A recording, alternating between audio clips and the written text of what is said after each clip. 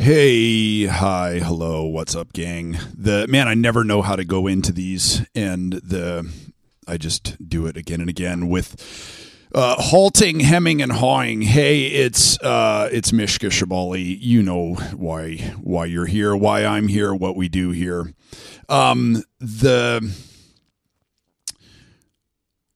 When you are hearing this, I will be one day closer to my birthday. It's my birthday on Friday, February 17th. This will probably drop on the 16th.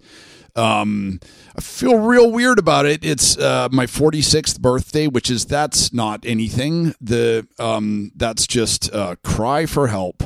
It's just one closer to the end. That's all it is. There's nothing to. It's not like the cat litter anniversary or anything like that, where they celebrate you finally made it to 46, that perfect number. No, 45 is a sinister age because that's Donald Trump was number 44, but Joe Biden is 46, and that just makes me feel like a doddering old man.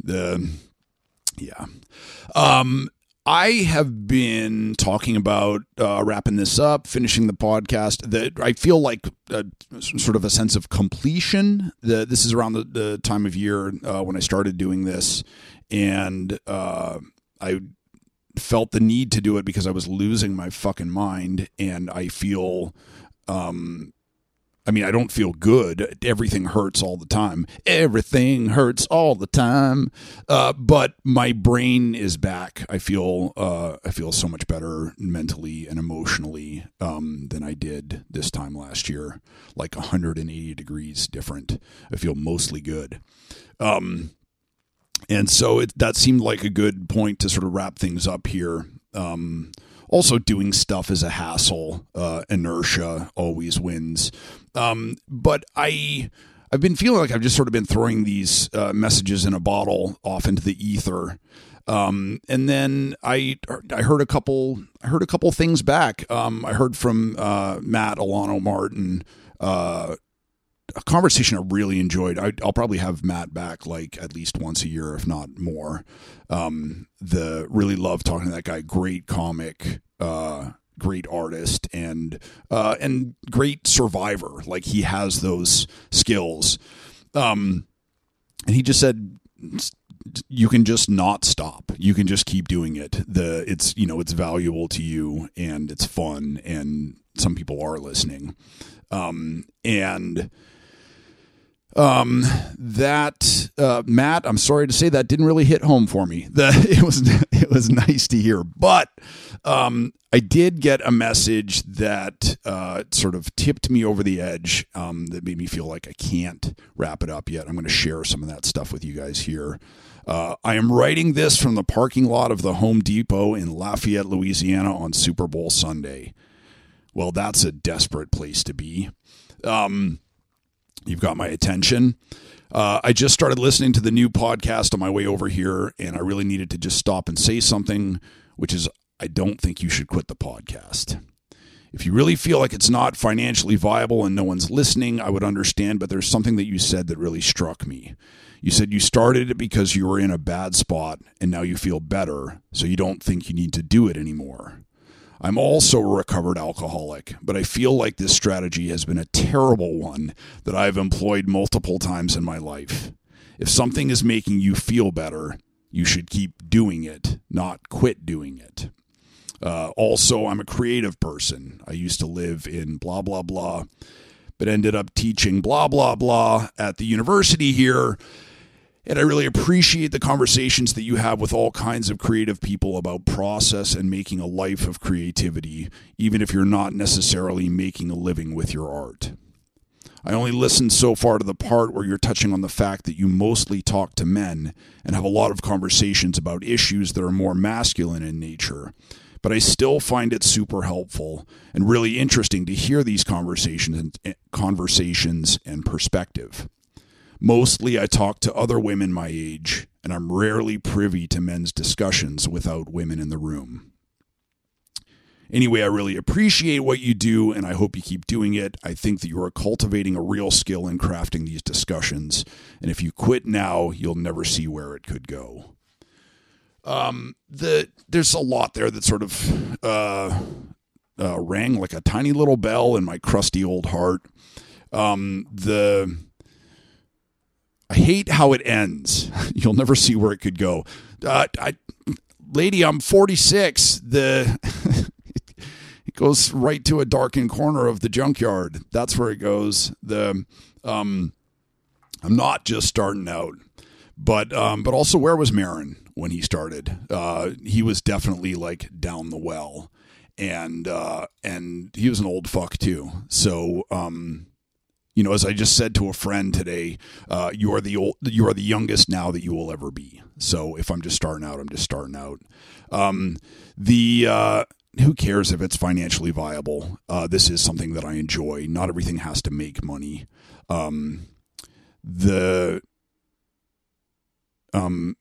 Quitting doing something because it's done its job, that resonated with me. All my friends who are on brain meds, they're like, oh yeah, the meds were working, so I stopped taking them. And it's like the plane's flying great, so let's turn off the engines. She's right that if this is working, then I should keep doing it. I do, and in my mind, when I say I'm going to quit the podcast, what I mean, I think is I wish more people were listening. I do feel proud of what I do here. I just wish it was reaching more people. That's all. One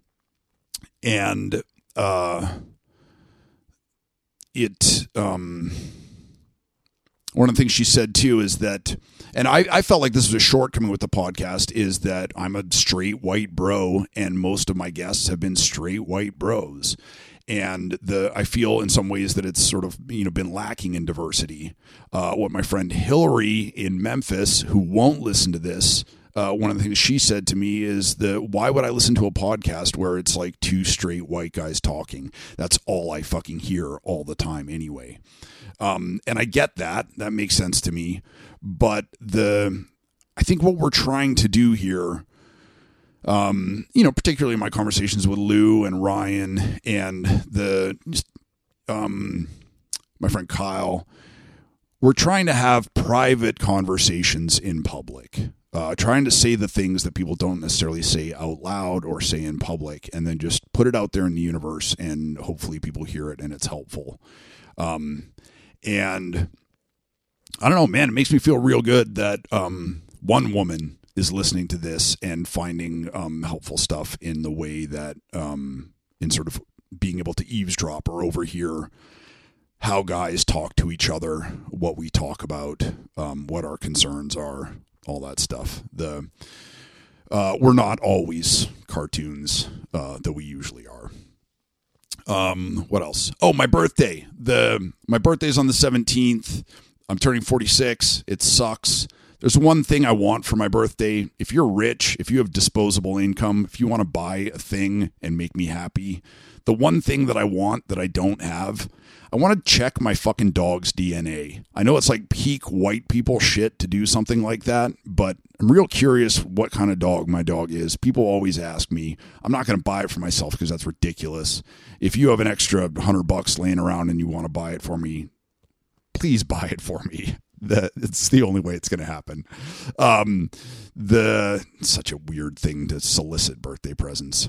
Also, on my birthday, February 17th, I'll be performing at Alwyn House in downtown Phoenix. My friend Matt Micheletti.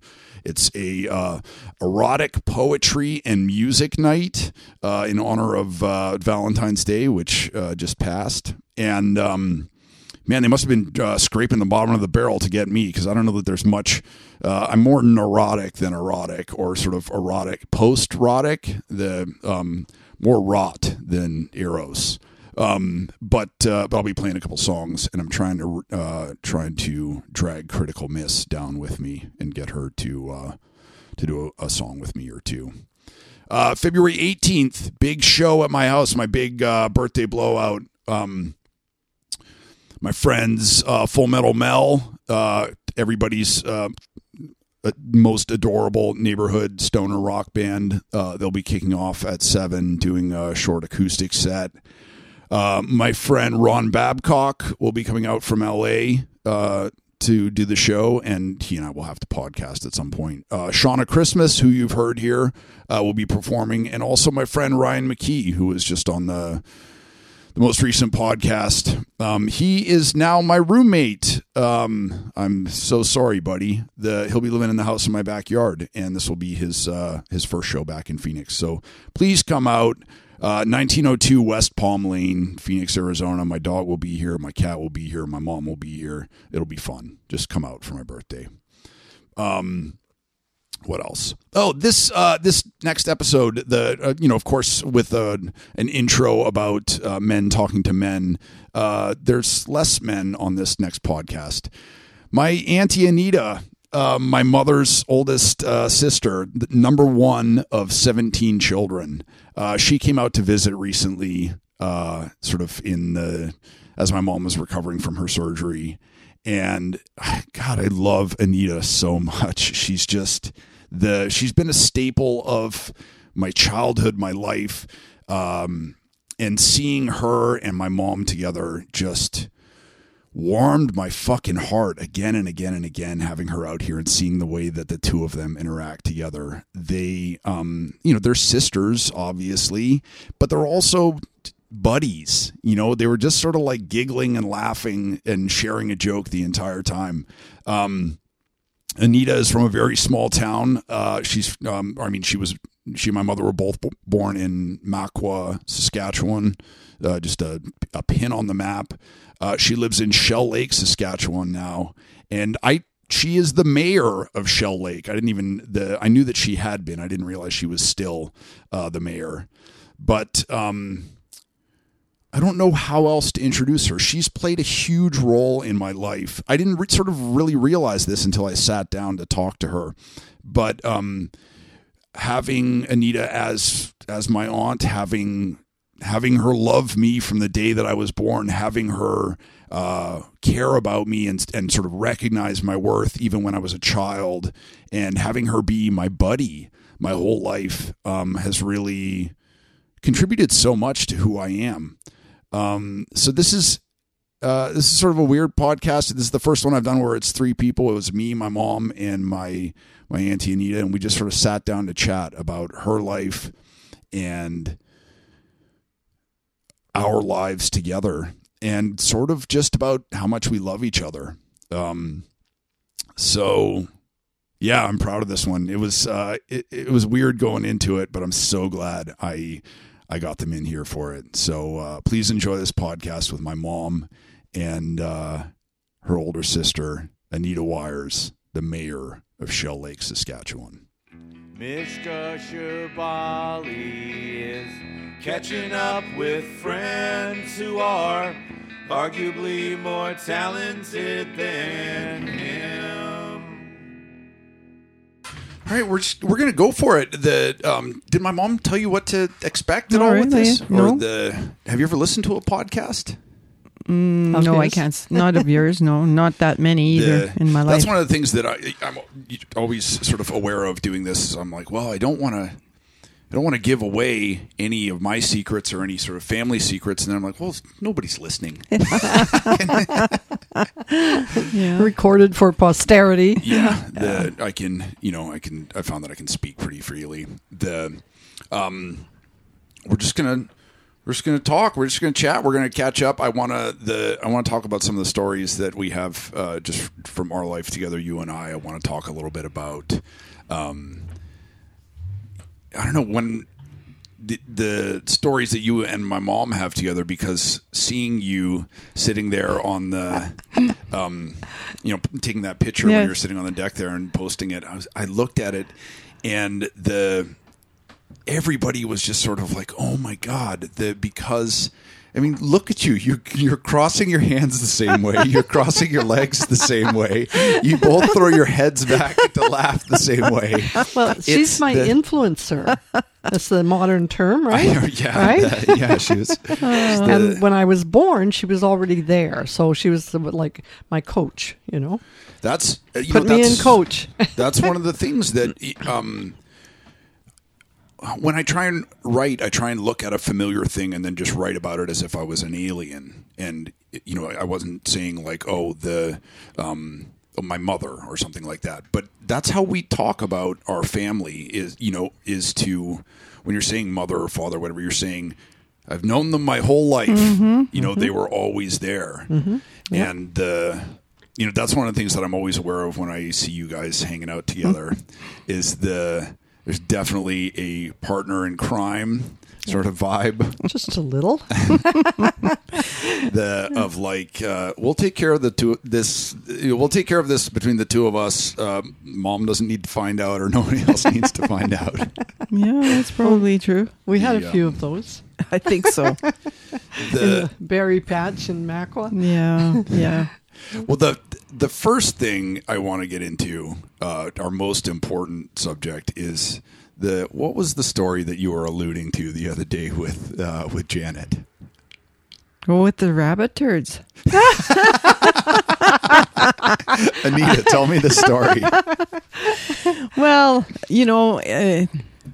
as I recall it, we used to play house behind the farmhouse, the log house that my mom and dad lived in. And we used to go outside behind, and we had a little cupboard on the outside of the house, and we used to put whatever in there, but mostly pine cones or sticks or rocks or whatever. It was mostly imaginary, and we played house, and then across from there was a willow bluff, and the rabbits used to have little trails in there, and rabbits do what rabbits do, and I don't know who was the instigator. It was the influencer.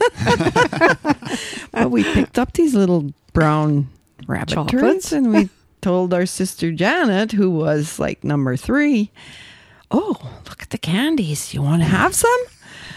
And I think she tried one. Yeah, and then she kind of spit it out. But yeah, we always.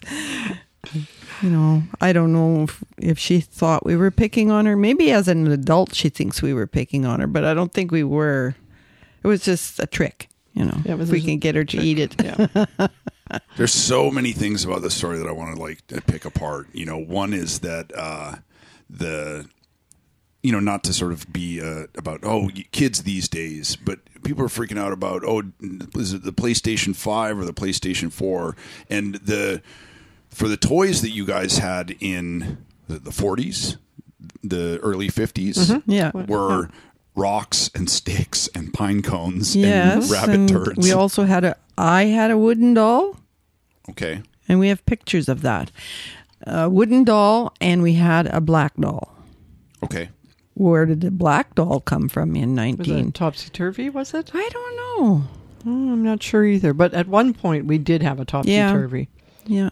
You know what that is? The No. doll is split at the waist and joined with a nice big skirt. So if you hold it upright one way, it's a fair-skinned, blonde-haired, embroidered face and body. And then you turn it the other way, and it was a black, curly-haired doll. Wow.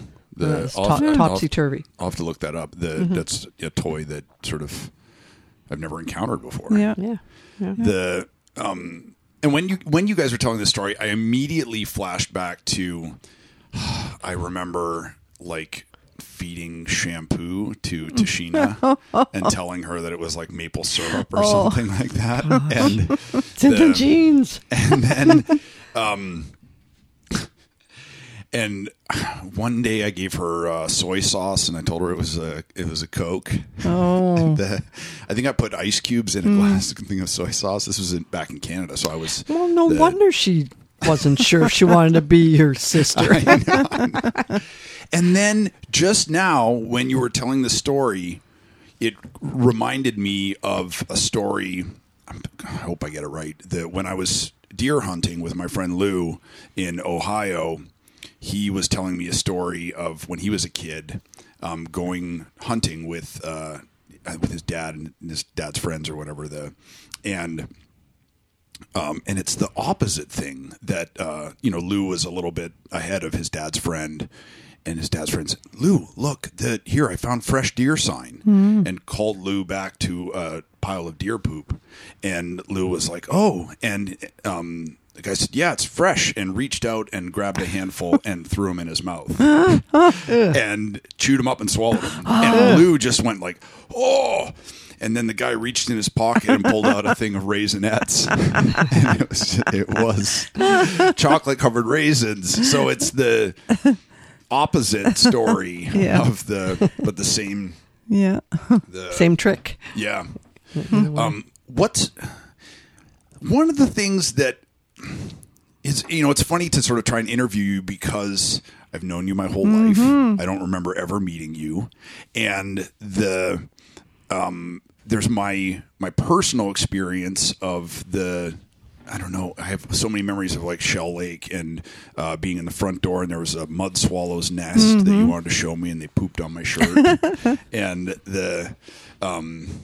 and all the dirty jokes that you told me when I was a kid. And then as a writer, to be the first of 17 children, I think we always imagined the oldest to be a caretaker, another parent. And my whole life, at every turn in my life, you've always been the trickster. You're always the jokester. Yeah, you're always the one who's like, well, let's switch these.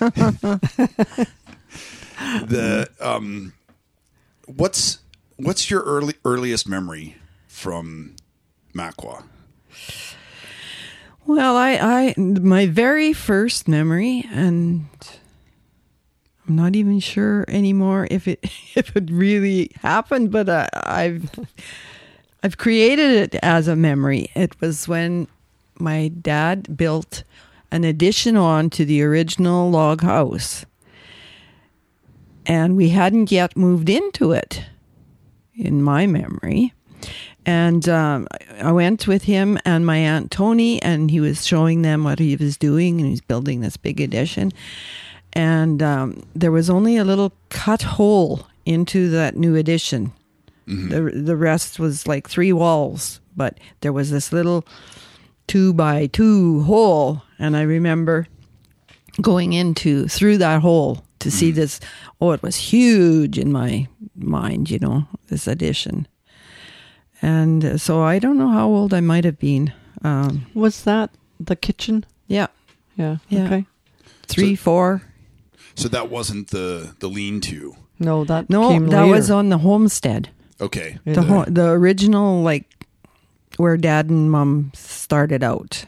In a log house. Yeah, in a log house. I feel like I've seen pictures of this. Yeah, you probably like have. we drove by it or something like that. Yeah, I've seen pictures of that one. And then I have lots of memories of being on that homestead farm, picking strawberries. She hasn't mentioned it, but I'm sure that one of her best memories was when Mom brought home a new baby sister. Well, that was my next question. I don't remember it. I didn't make that much of an impression. What's your earliest memory of my mom? I don't know. Just playing and picking strawberries, that sort of thing, like when we were just like 5 years old or 6 years old. Out in the pasture. Yeah. Yeah. Yeah.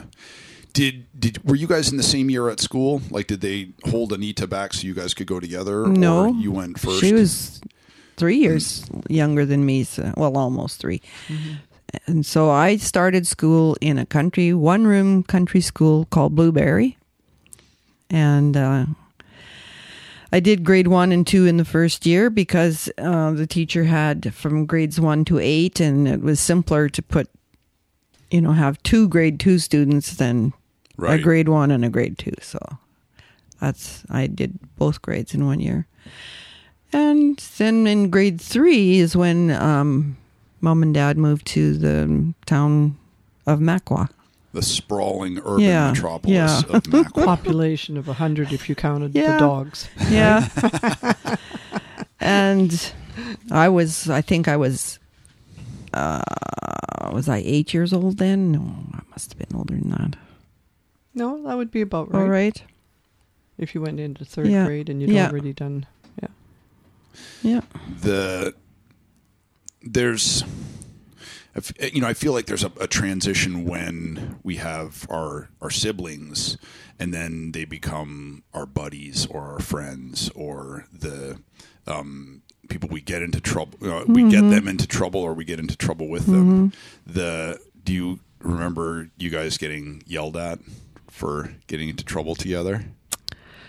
Well, our mom wasn't a great disciplinarian. She never, I don't recall her yelling. Her yelling either. Or slapping or anything like that. She'd say, "Oh, girls." Yeah. And if she was really mad about something, it was never something we did, but something that happened, she would say, "Damn." I don't even recall her saying that. And then we'd scurry out because we'd say, "Oh, Mom's mad." Yeah. And we'd get out of there. How did that damn thing fall off the counter? Like that kind of expression was very rare. Yeah. But I honestly don't remember as the siblings came home from the hospital. Like, I remember when Jerome was born. Mm-hmm. That was, it was such an exciting day. I was so excited. I don't know. I think I was 12. Do you remember when Eugene was born? Yes, I do. Because Eugene was the first boy. He was the first boy, but there was big circumstances around his birth. That was in 1955. And Mom was expecting again, and the baby was to be born in October. And but the habit at that time was for Mom to go to Loon Lake when it came close to her delivery, and she would wait there for the baby to be born. I love that by the time Eugene was rolling around, you already had a system of this is our annual baby. Yeah. Yeah. Anyway, Mom was about to go to Loon Lake, and she sensed that there was something strange, like Dad was keeping something from her. And she didn't really know what it could be, and there was no phones, not in the houses. There was a phone in town. Mm-hmm.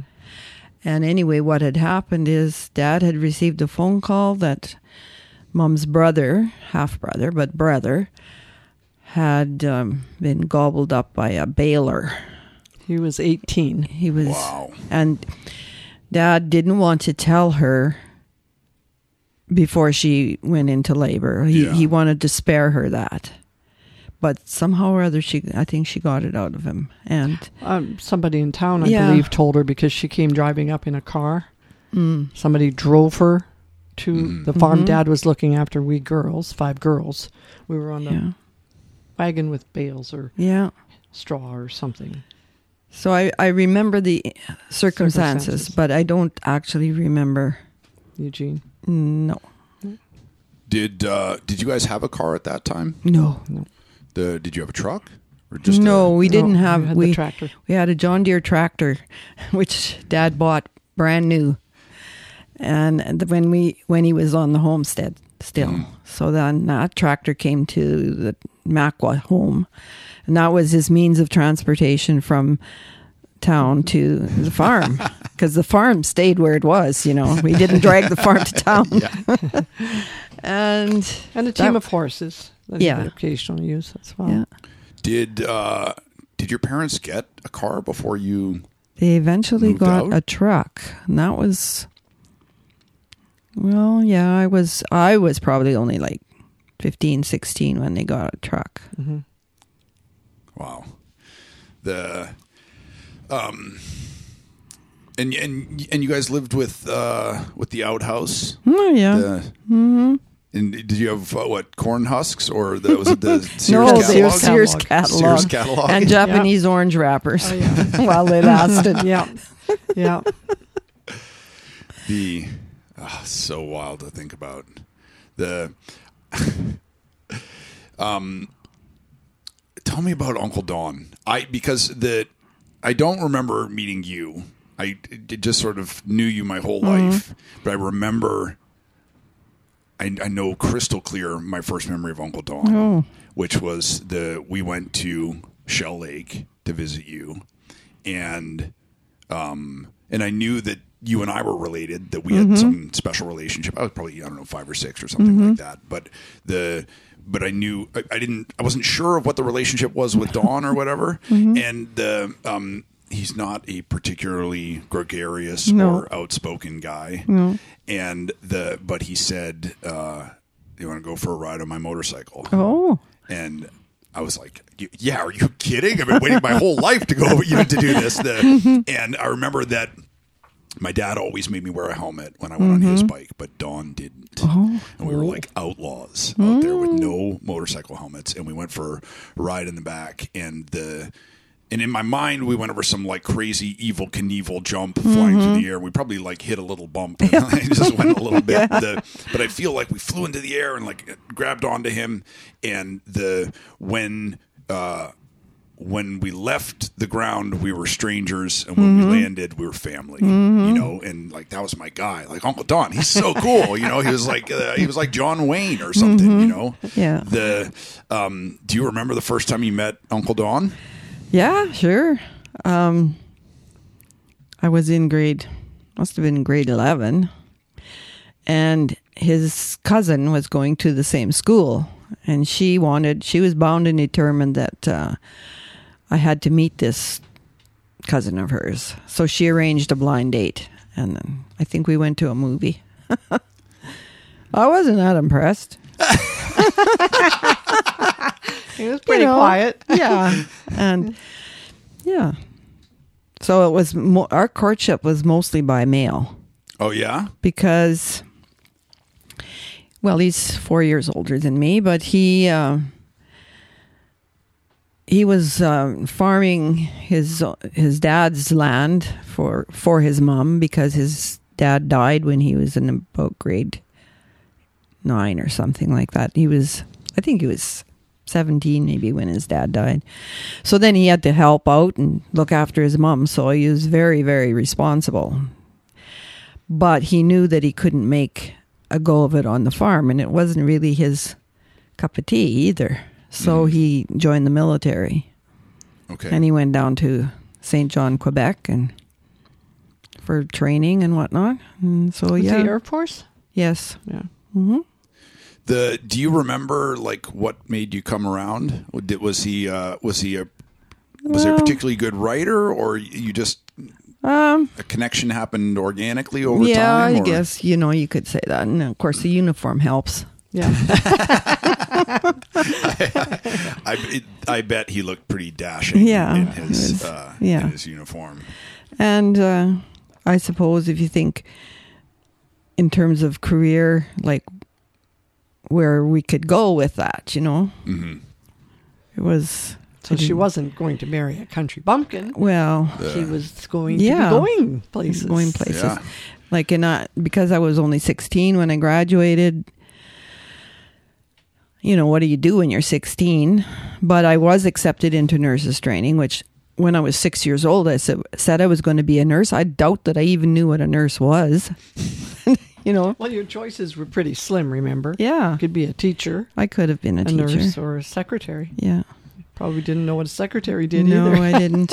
But anyway, so I chose nursing, and I went into nursing school, and then, I didn't complete it because in those days, you were talk about residential school. I was in residential school. Uh-huh. And what was that like? Well, it was very legislated. Mm-hmm. If we went out of the building, we had to sign out. We had to sign in. Wow. We had curfews. I mean, they treated us well. They fed us well, whatever. Probably had to sign into the kitchen, too. Well, I don't know that we ever, I think we had our meals, I don't know where we ate, but we had 3 meals a day. There was a little kitchenette downstairs that for off hours, you could go down there and get some grub. But yeah, it was pretty rigid. Yeah. Not a lot of leeway at all. So anyway, Mom was expecting child number I think it was a Lynn, actually. It sounds like think you're it's a losing Lynn. track at this point. I knew she needed help, and I was terribly homesick. It wasn't even that I wanted to be home so much. I don't know. It's just, if you've ever had homesickness, it's a real thing. Yeah. And so I talked to the superior there, and I told her I wanted to take a leave. And I said to her that my mom was pregnant and expecting her Baby 15. Yeah, and I needed to go home to help. And so she let me go with the reservation that I could go back. And then once I got home,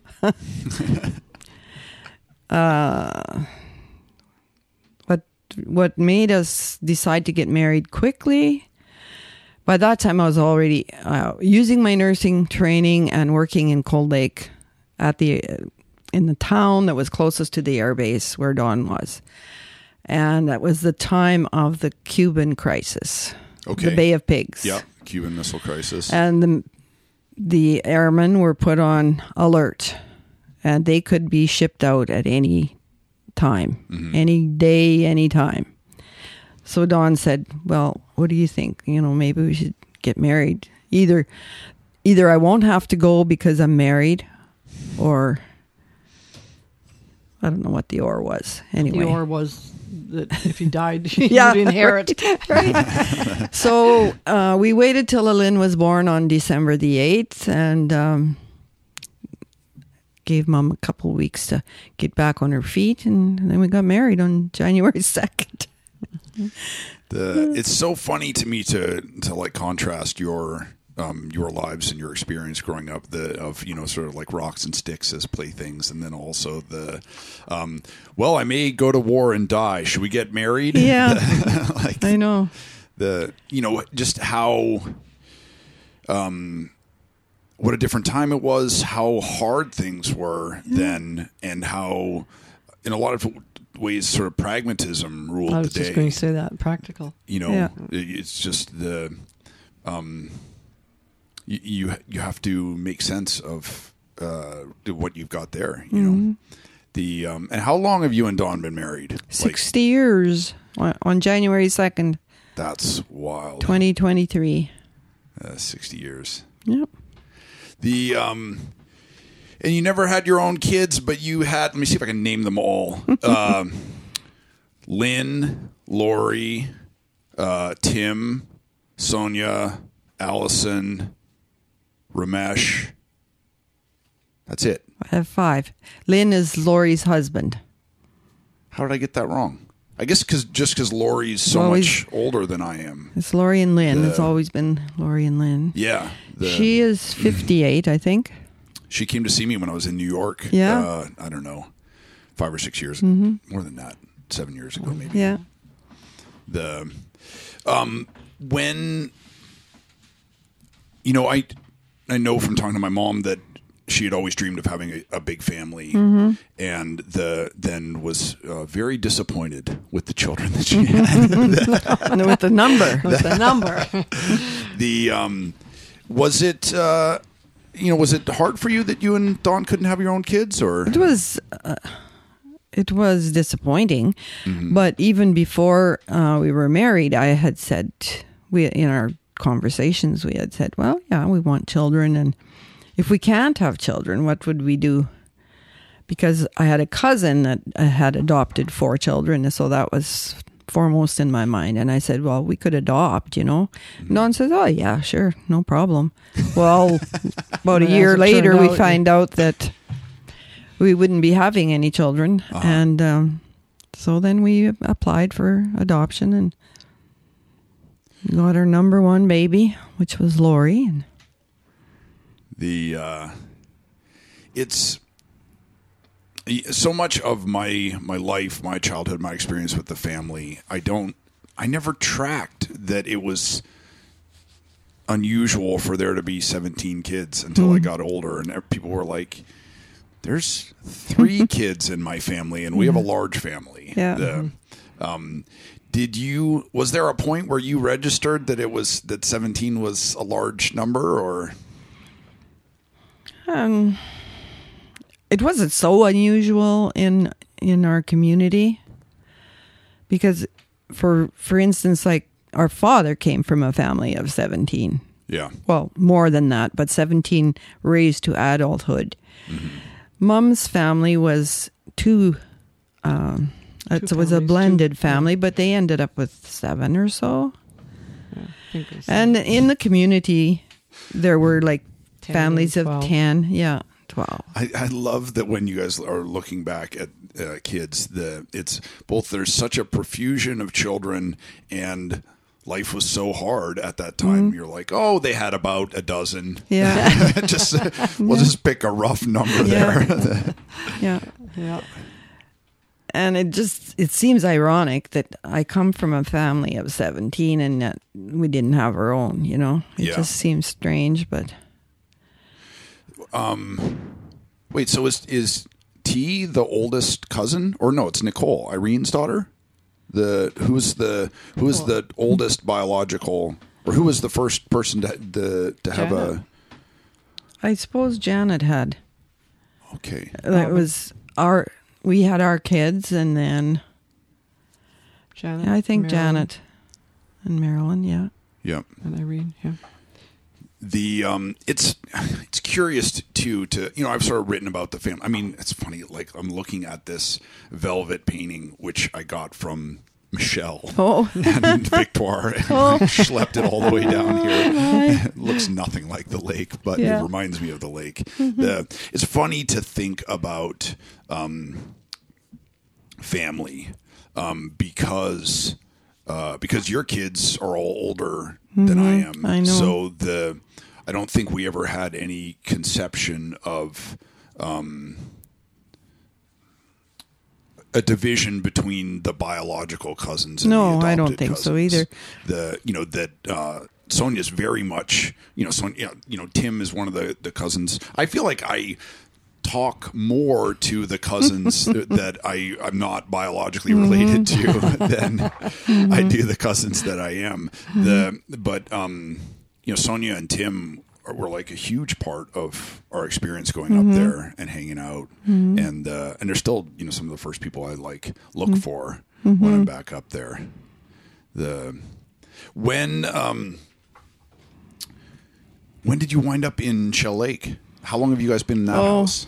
Well, we after our marriage, we lived in Cold Lake about 3 years or so, and then we went to the Yukon in 1966 and spent 11 years from one border of the Yukon to the other. Moving. We moved 3 times, and Dad was always he was business minded, and he was always trying to set the family up, And there was this store in Shell Lake owned by my cousin, and it was for sale.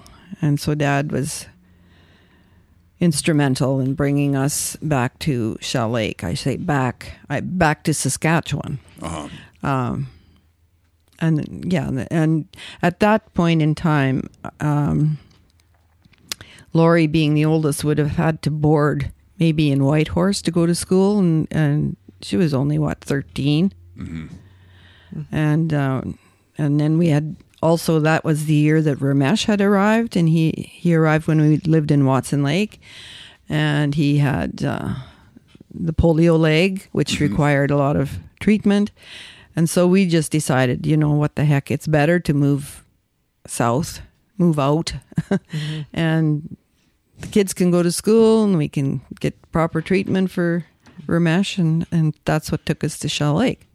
To move south to Saskatchewan. Yeah. The balmy shores of Yeah. Saskatchewan. Yeah, right. So how long have you guys been in Shell Lake? We've been there 43 years, I think, since 1976. So wild. Because, And now she's the mayor. yeah, we got to get to that. Mom, how many places have you lived since 1976? Oh gosh, Too many to countries, count. islands, a lot. I don't know. I haven't counted. Yeah, I mean, Yeah. I doubt that we could count at this point. 76, we were in Ontario. Then we moved to New Mexico. Well, in Ontario, we were in like the house on Dalton. Oh, yeah, and then Dalton, and then Frontenac, and then New Mexico, and then New Hampshire, and then Colorado. Colorado. A couple different apartments: Lafayette, Boulder, Yeah. the Louisville, Virgin Islands. Yeah, California, and California. A couple of different places here. Arizona. Yeah. Yeah, exactly. That's why I was showing Anita how pretty much everything I own is in a bin. Even if it's in a cupboard on a shelf, it's in a bin. Yeah. So it's easy to load up. Yeah. Load and go. It's funny because seeing the two of you together, I think of all the similarities and stuff. And then also sort of country mouse and I don't know city mouse, but Yeah. you're Mouse. like hitchhiker mouse or traveling mouse or whatever. Yeah. But you've been all over the world too, right? Oh, yeah. Anita I've has done traveled. a She fair just bit of hasn't travel. moved house. That's right. Yeah. You always come back home. I have so many. I remember you guys coming to visit us in New Mexico when I was probably like 8 or 9, and I loved catching lizards. And you had a low cut tank top, and so I threw the lizard down the front of your shirt. Oh, I don't remember Oh, that. I remember that. That's when you did a funny little dance. Yeah, and I remember you went to like whoa, like a good hoot, and then you like turned towards the rock wall and started jiggling stuff around, and in my mind, I connect that story to you and Dawn living in the tent platform behind the shed in the St. Virgin John, Islands, yeah. and a lizard crawling over you in the night, and you like brushed it away like it was a bug or something, and then got like You get kind of accustomed to those things. yeah. Little geckos. Critters. Yeah. And I thought being mayor of Shell Lake was a thing that had happened, but it's still happening. Yeah. Yeah, it is. My term will be up in 2024. It's your third term, eh? Yeah. I will not renew it because it's time for somebody else to come on with fresh ideas. When, so the 11 years, 2023, so 2012, 2011, something like that. Yeah. How did you fall into that? Were you like, Well, it's time I move into my political career? No, it's kind of strange how it happened, actually. Or did you lose a bet? Is it one of those no. things that happens in Shell Lake that, we got to find a mayor for every year? They were at kind of crossroads. They'd been without a mayor for 3 months. Uh-huh. And I'd stop in the office every now and then and say, well, what happens? Like, you don't have a mayor. Well, who's going to run the town? Oh, well, if we don't get a mayor, the government will come and appoint one. Appoint one? From where? Like, they didn't really know. But I had been exposed to that when Don was mayor for 11 years. Wait, he was mayor for... Yeah. Do you guys just have the mayor hat in your house that you pass back and forth? I think so. But he had he had done his term, and there had been 2 or 3 mayors in between. And I thought, well, I kind of have an idea of how he did things, and I could probably handle that. Did you run against him? Or No, you like no, I didn't even. Down with Dawn. No, he was out of the picture. He'd done his stint. So I just submitted my name, and one other person ran, and I think I won by, she had 5 votes or whatever, and I had the rest.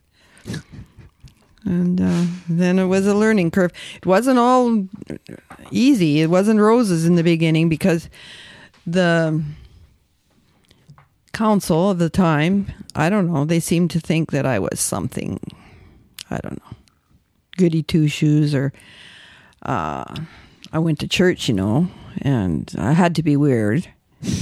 And they just didn't want to let me in. It was had they really had hard. a woman mayor before? Yes, they had. I took over from a woman mayor. Okay. But mostly they just didn't know me as a person. And biggest resistance. Because you'd only been there 30 years? Yeah. Biggest resistance I got was from the deputy mayor that is now my deputy mayor. And he was really hard on me. And one day I told him, I says, you know what? I don't think you want a mayor. You just want to run it the way you want it. And I walked out on him. And bit by bit, like I still had to, I was the mayor, so I chaired the meetings, and the meetings were really stilted, really not good. And I had a letter in my briefcase on about 2 months in. I had this letter prepared that I was going to submit my resignation.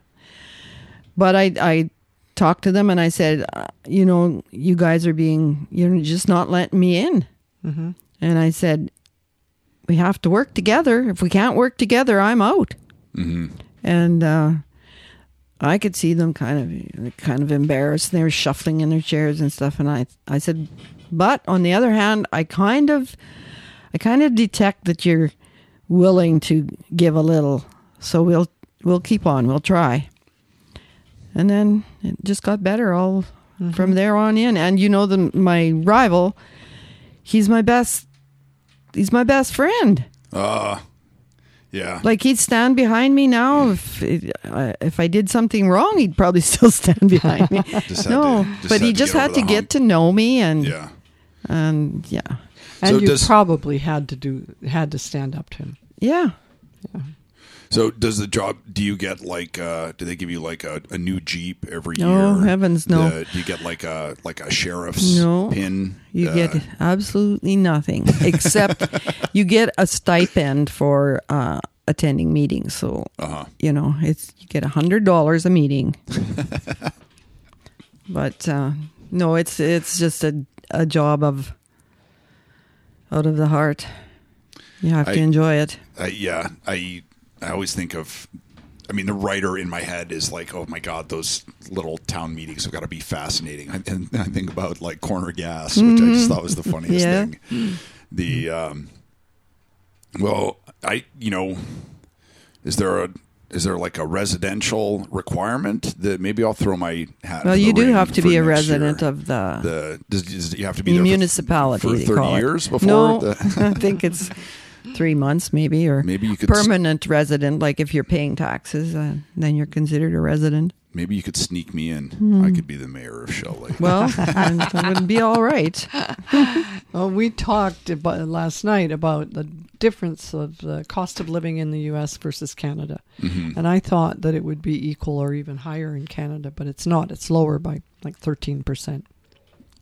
Cost of living in Canada. Put that in the pot. Yeah, I was talking to Oscar about guns the other day, and I was having this conversation with him that I keep getting drawn into with my gun nut buddies, where they're like, "Oh, you need one for protection," and I'm like, "Yeah, but if everybody has one for protection, we're all screwed." Mm-hmm. And at some point, somebody's just got to be like, "No, not me." I'm not going to go in on that, and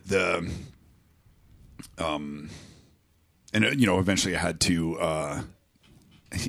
to just tell him, Oscar, I love you. You're my friend, and you'll never win this argument with me. My mind is made up. I have done my research. I've looked at the numbers. I know how logic and reasoning works.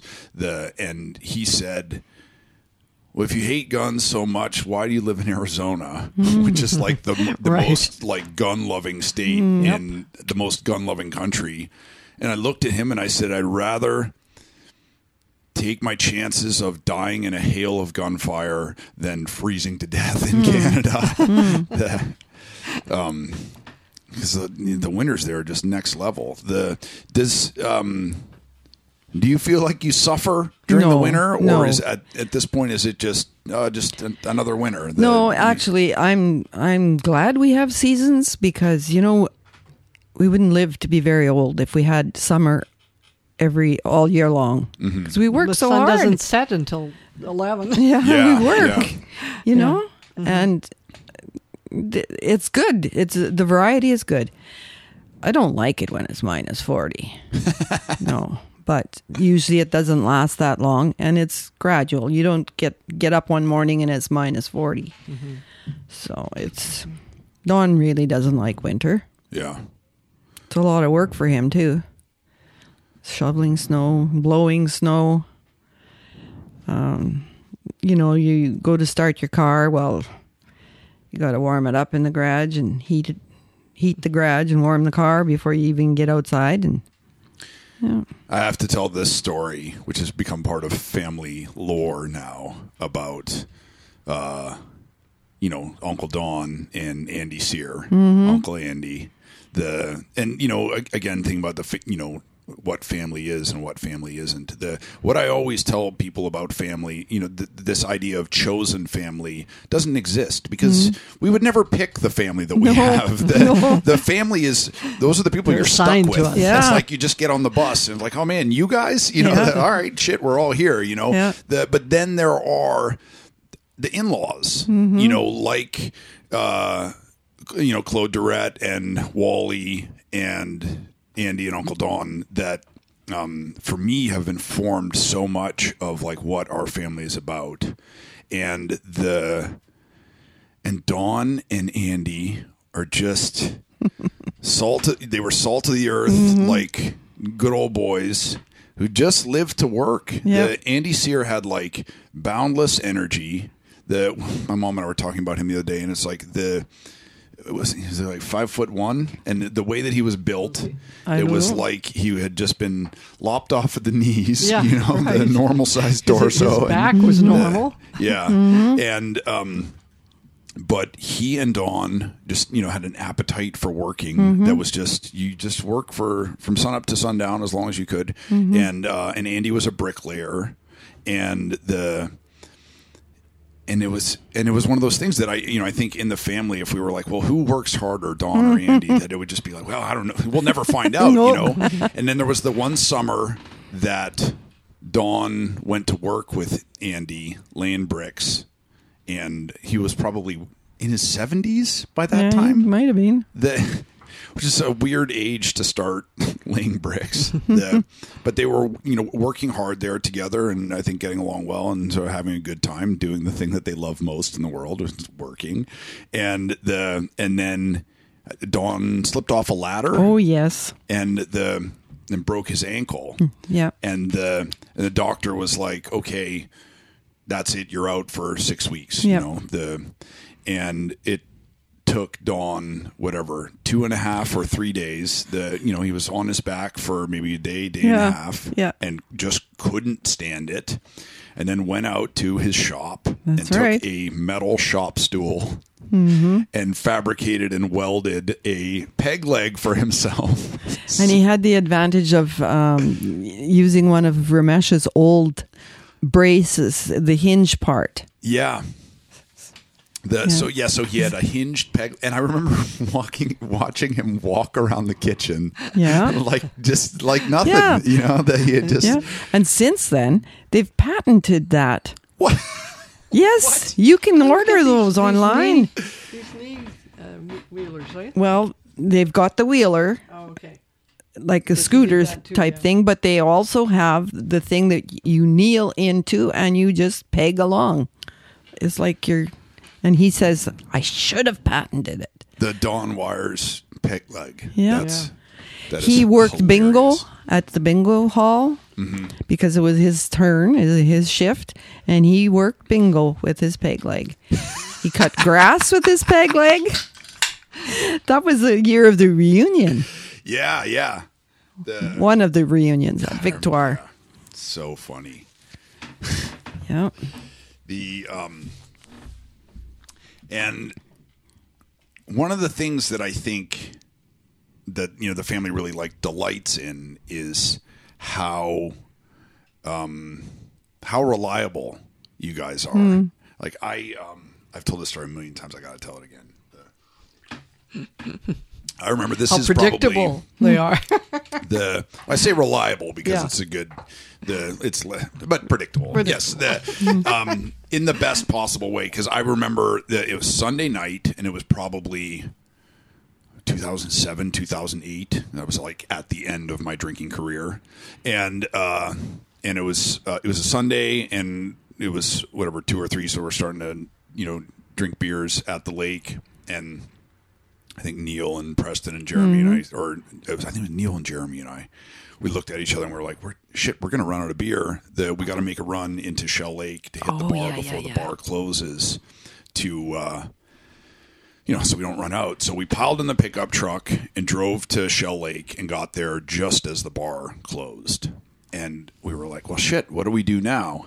And I said, I bet if we go over to Anita and Dawn's, I'll bet you Dawn will be like puttering around back in the shop, and we probably won't even have to ask. I bet if we just show up there, Dawn will be like, well, why don't you guys come in for a glass of wine?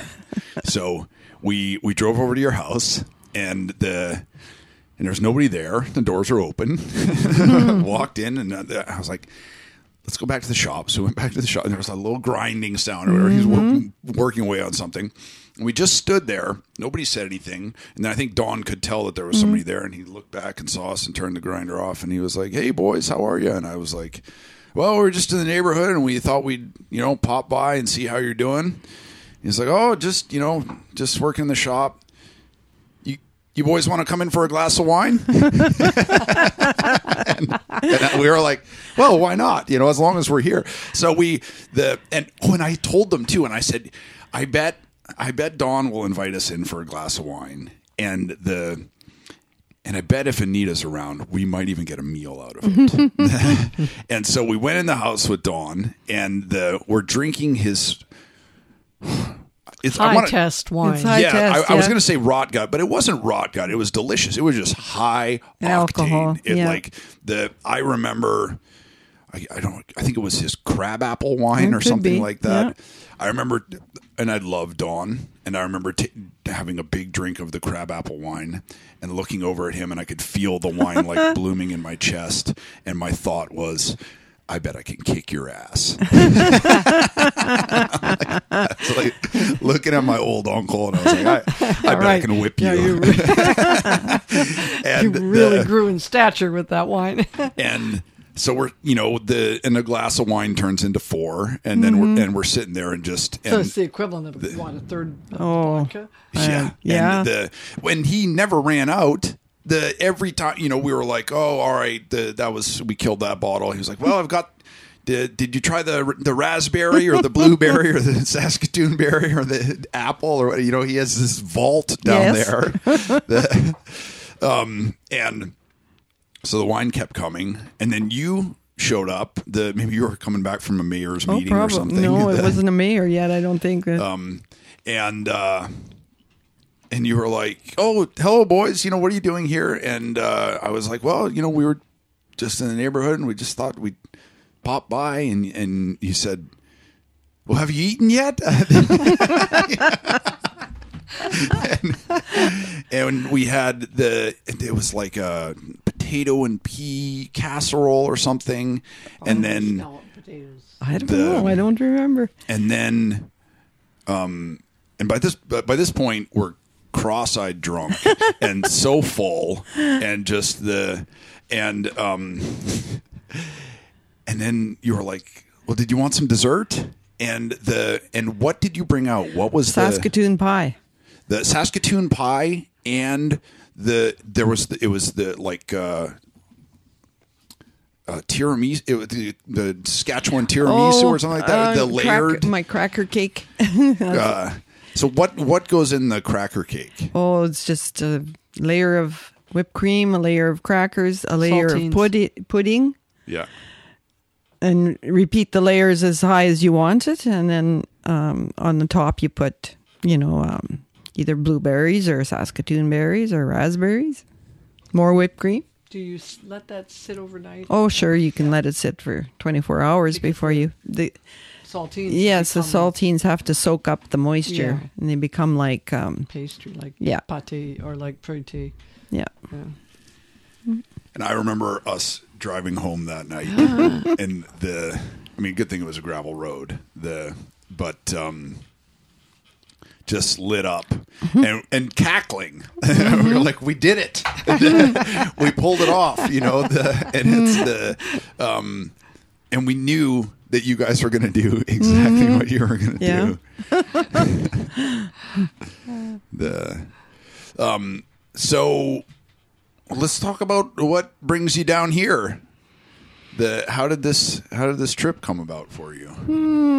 Well, it came about because I had I'd signed up for a credit card 2 years ago on my trip to Israel. I was in the airport in Toronto, and this woman came along and sold me this credit card. And the beauty of it was that I would get enough points that I could go 4 provinces in Canada, or I don't know if I had to earn more points before I could come here or not. But anyway, there's short hauls and long hauls and all that stuff.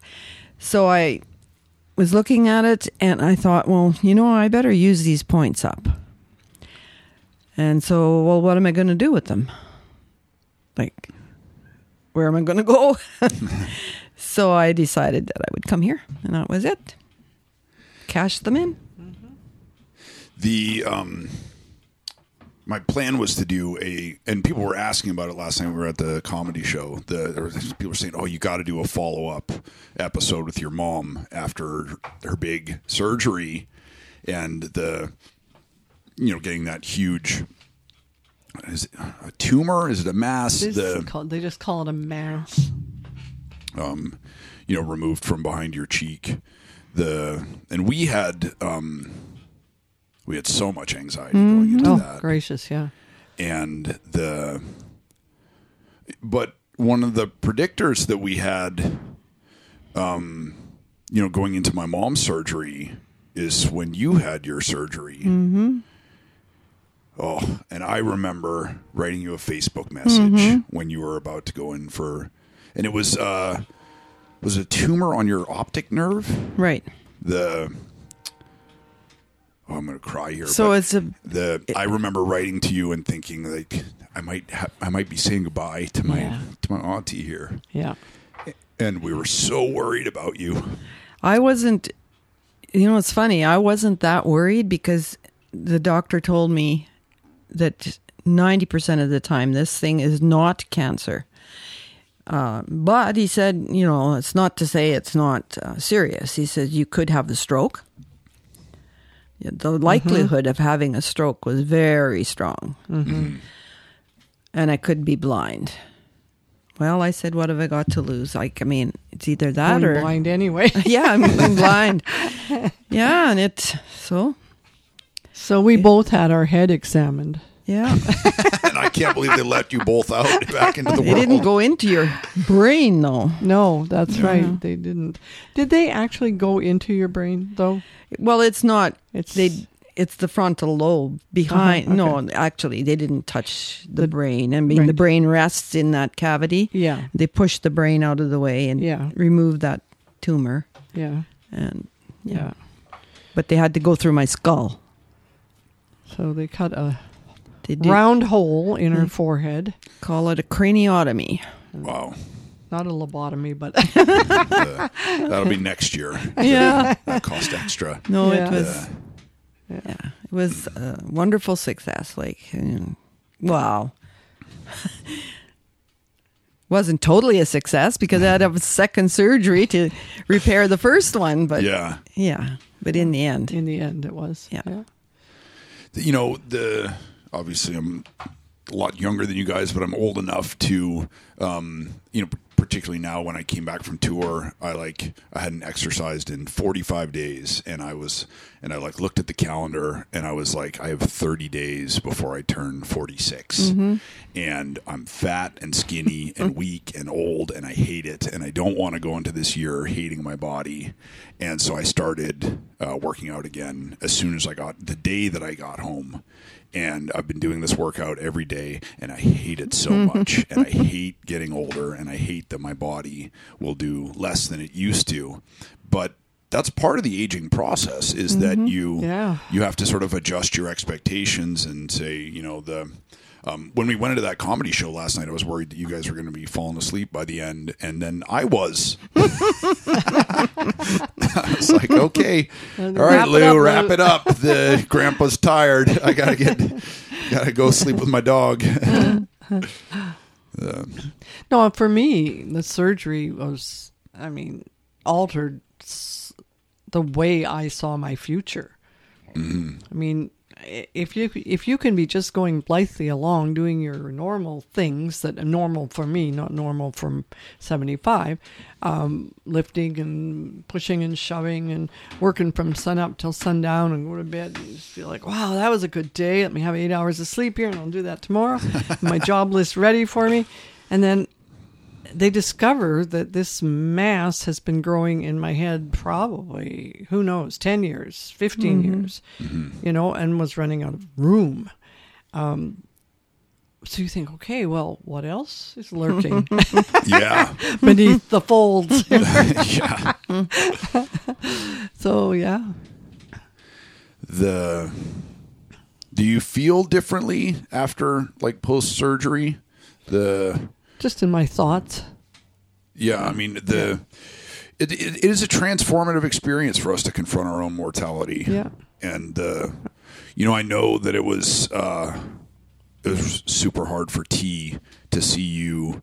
We have friends who, like, their parents are dealing with dementia and Alzheimer's and stuff like that. And fortunately, my mom's mind went a long time ago. But that's got to be profoundly distressing. But for T, just to see you coming out of anesthesia, I know that was incredibly hard for her because we understand in the abstract that, like, your mother will die, your father will die. But in our hearts, people, their last words are always like, "Oh God, I'm dying," because it catches them by surprise every time. Because we all tell ourselves, like, "Well, that's something that'll happen to other people, but not to me." It's like we have that, or not now, conviction, deep in our hearts. Yeah. And I think another sort of corollary of that is that we imagine our parents to be immortals. Yeah. When you're a child, your mother has so much power over you, that your mother is like a deity.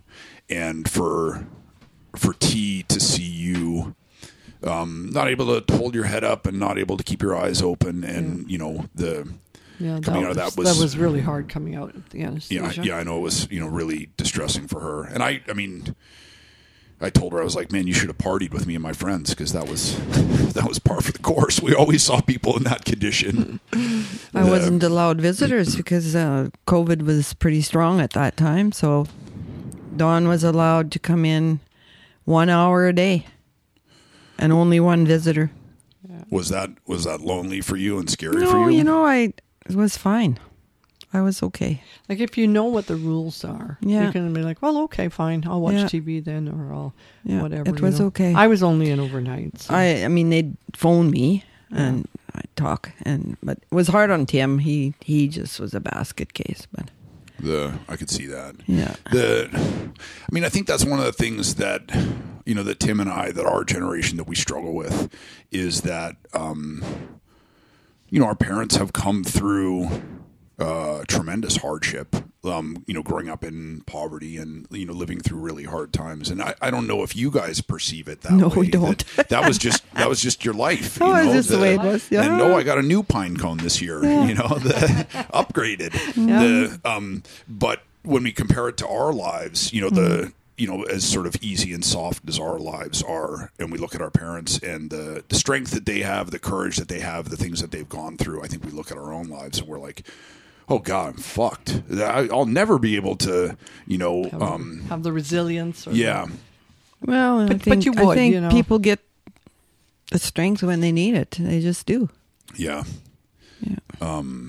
It is one of those things that it may be too, that maybe it's like, your taxes, that, like, I spend all year worrying about my taxes. And then it's like, when it comes down to it, it's like 2 shitty days, and then it's over. You know, and every year I'm like, I'll never be able to do it, and then I do it, and then it's and then it's done. The was it scary for you to think about my mom going through this and your sister having a major surgery? No, I had the confidence that it would work out.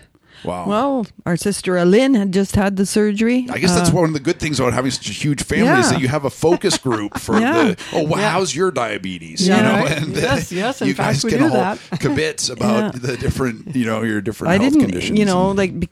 I kind of tried to think it through, and I thought that they wouldn't have to go in your throat, which should be a Plus. it's totally different going from outside as to what anything that's happening inside your throat. That's pretty bad, pretty scary. Yeah. But I just figured they have good doctors nowadays, and they have every facility, that you could wish for. So you just have to trust. I was, by the time I went in for surgery, I'd gathered my thoughts, but I had 2 months of terror.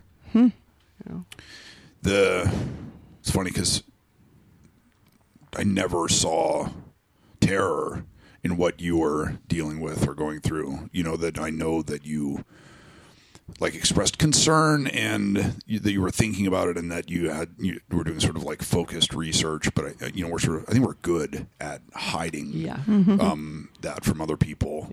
Yeah.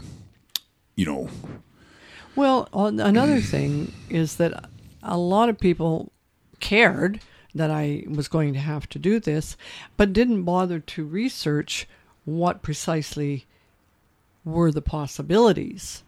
I did the research. I knew we were dealing with 7 nerves that could be damaged. I knew all the possibilities. Didn't mean they were going to happen, but a lot of people said, "Oh, you're strong. You'll be fine." I said, it doesn't matter if I'm strong or not. It's the skill of the surgeon. Yeah. It's the skill of the surgeon. Yeah. I mean, also we tell people like, "Oh, you're strong, you'll be okay," to reassure them. But I think also sometimes it comes off as minimizing. Yeah. You want to be optimistic, but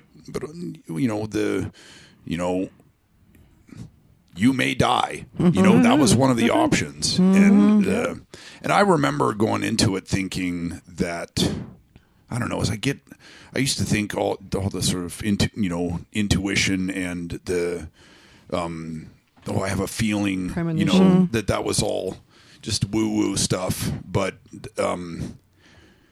maybe as my testosterone plummets and I cultivate more of my women's intuition in my 40s, I did have a feeling that this wasn't the end of the road for us. That that things would be okay, and not just that you would live through the surgery, but that you would be yourself, that you wouldn't be transformed by it.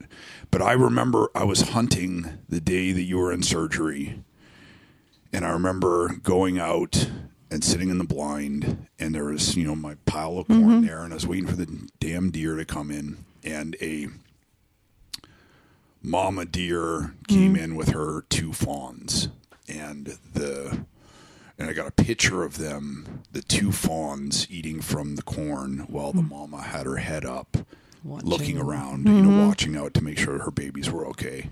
And I cried, and just cried and cried. And I knew that, there was nothing I could do from there. Yeah. It's funny. My friend Lou was such a great guide through the process of learning how to hunt and going through all that, and a good direct communicator. And he came out the second morning that the first morning that we were going out hunting, and he was like, "Listen, I've talked to you about all the other what to shoot and where to shoot and when to shoot. How do I put this? If you shoot a deer, you will cry." And I was like, "Cool, I'm good at crying. I know. I can do that." But I didn't. But I cried everywhere else. I cried at every other part in the process. And but I do remember like just sitting out there in the cold and trying so hard to stay positive and to sort of just hold you in a loving embrace in my head. It was probably a good distraction. It was, and that was another thing, is that I was like, maybe I should take today off, and I was like, no, I need to go and do. Yeah. I need to go and do this. I need to go and focus on something else. Well, I mean, I couldn't be happier because all the things that could have happened didn't. They didn't, you know. Yeah. I mean, even compared to our sister Lynn, who just had a small 1 centimeter cyst removed. She actually her face was palsied. She couldn't blink her eyes. It corrected itself, but I could have I could have had it temporarily or permanently. There were just so many things that could have been influenced that weren't. I'll tell you what, too, like nothing makes you appreciate your life than when like the semi truck goes. And you're like, oh shit, right. I could have died there. Yeah, right. I'm totally alive. Yeah. So what's your next adventure? Well, in May, Dawn and I are going on a 14-night river cruise from Amsterdam to Budapest. Wow. So that's sounds nice. Something to look forward to. It's good to know that you're still traveling and doing stuff, and also I'm very disappointed to hear that, because I keep Tatiana and I keep saying, okay, we're going to tell Mom she's grounded this year. But if you and Dawn, I'm not grounded. If you and Dawn are still gallivanting about, we're going to try it anyway. But he's not able to walk so well, like long distances or up hills or what. Like, so if we were to go to St. John right now, he'd be handicapped. Oh, me too. St. John, maybe. Because you just have to be able to walk. Yeah. And well, he likes the water too. So being on a boat would. I think it'll be comfortable. And it's something you haven't done. Right. Yeah.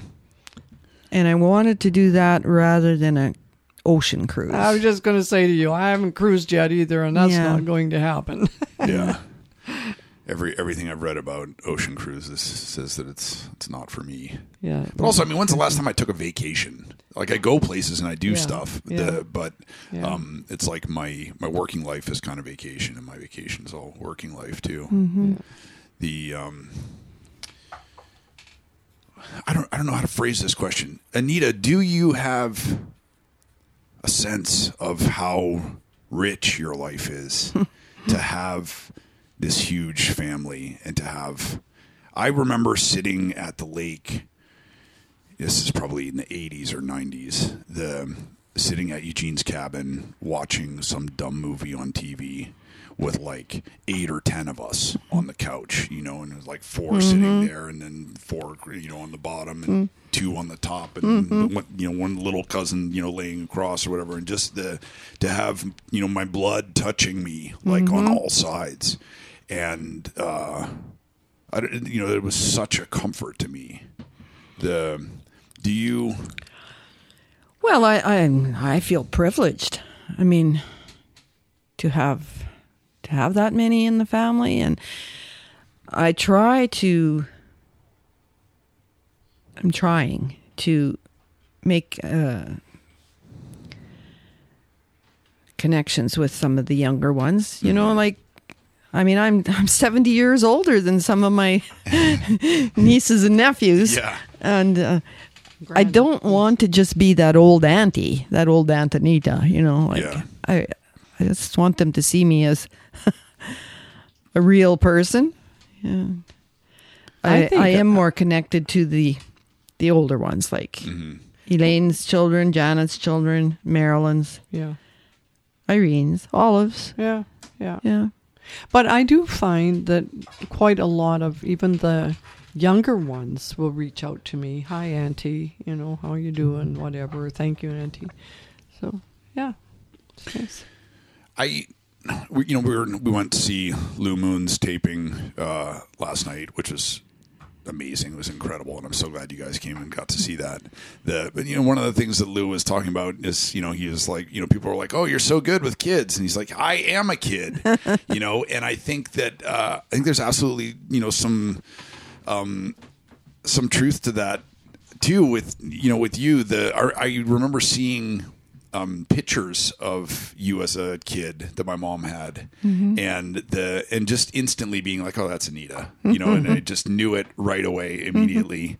And because there still is that there's such a strong sense of like that girl inside you, and I don't know, I remember so much of that from my life being a kid and having you not just as my aunt or my family member, but like my buddy, and I remember, God, this was your chicken chasing buddy. I was just going to say that when down in St. John, and when was this? I was probably 30. You had a birthday there that time. You probably did. And that was such a bad time for me. I was like I was just circling the drain, when it came to my drinking, and I felt completely out of my head.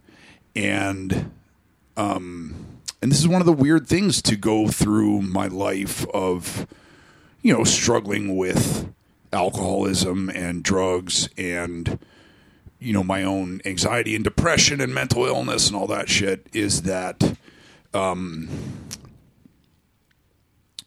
you never treated me any differently for what I was going through. And I didn't know you were going through it.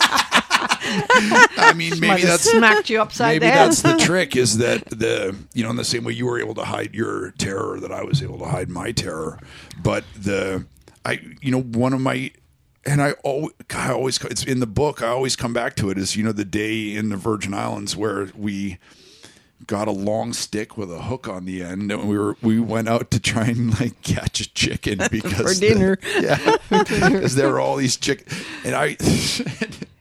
and it was both like we were serious, we were out for blood, and also it was a game too, so hilarious. And I remember you would sort of try and distract him, and I would try and sneak up on him, and then at one point you were like, I'll call the chicken over. And you're doing the wing motions with your arms and everything you could to get that rooster. And it was I don't know, I learned so much that day about about hunting and fishing, which is that it matters less what you bring home, and it matters more what the time you have, the time that you and have. Also just your life, enjoy the damn thing, try to have a little fun. We have learned, I see from your visit, like we've learned so many things kind of almost intuitively. So we were making a key lime pie, and it said to chill it for 5 minutes. So Tashina put her timer on, and 5 minutes, she said, "Okay, is this good now?" And well, I might have left it there for 15 minutes while I went out and got the laundry from the dryer or whatever, because I knew it wouldn't damage it. And then I left, and it was in the oven, and the instructions were to take it out at 18 minutes. So apparently they looked at it and decided it wasn't done. And Anita was the coach, and she said, "No, we're going to cook it a little bit longer. It looks perfect. We'll know tomorrow." But that's like, we never set a timer. Yeah. We just knew how to look at something, and that was, it's one of the things that always freaked me out when I was a kid, is that I'd be like, "Mom, what time is it?" And you're like, "Oh, about 3:20." What? And then, look at my watch, and it was, 3:19 or 3:21 or something like that. Yeah, and I never had a watch on. Yeah. I'd be out in the garden or something, and he'd, "What time is it?" And I could guess the time. Yeah. Sort of old world skills. Right. Yeah. Ladies, I think we got it. Well, we got the tip of it. We could probably talk till tomorrow. I know that was one of the things, we were sort of talking about this and setting it up. Is that I was like, well,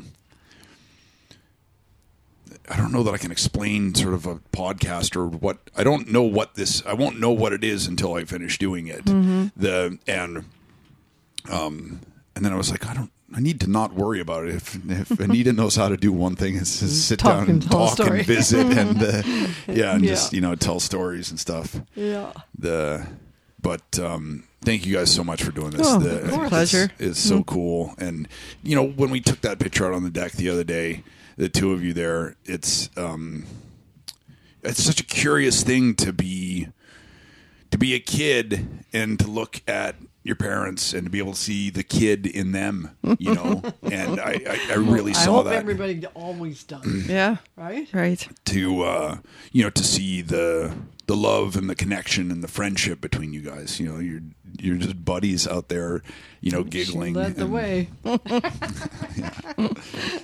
Well, I love you both very much. Yes. And thanks so Thank much you. for doing it. I love you too, too. Mishka.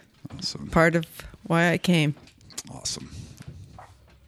You can't let too many years go between because, you lose connection. Yeah. It's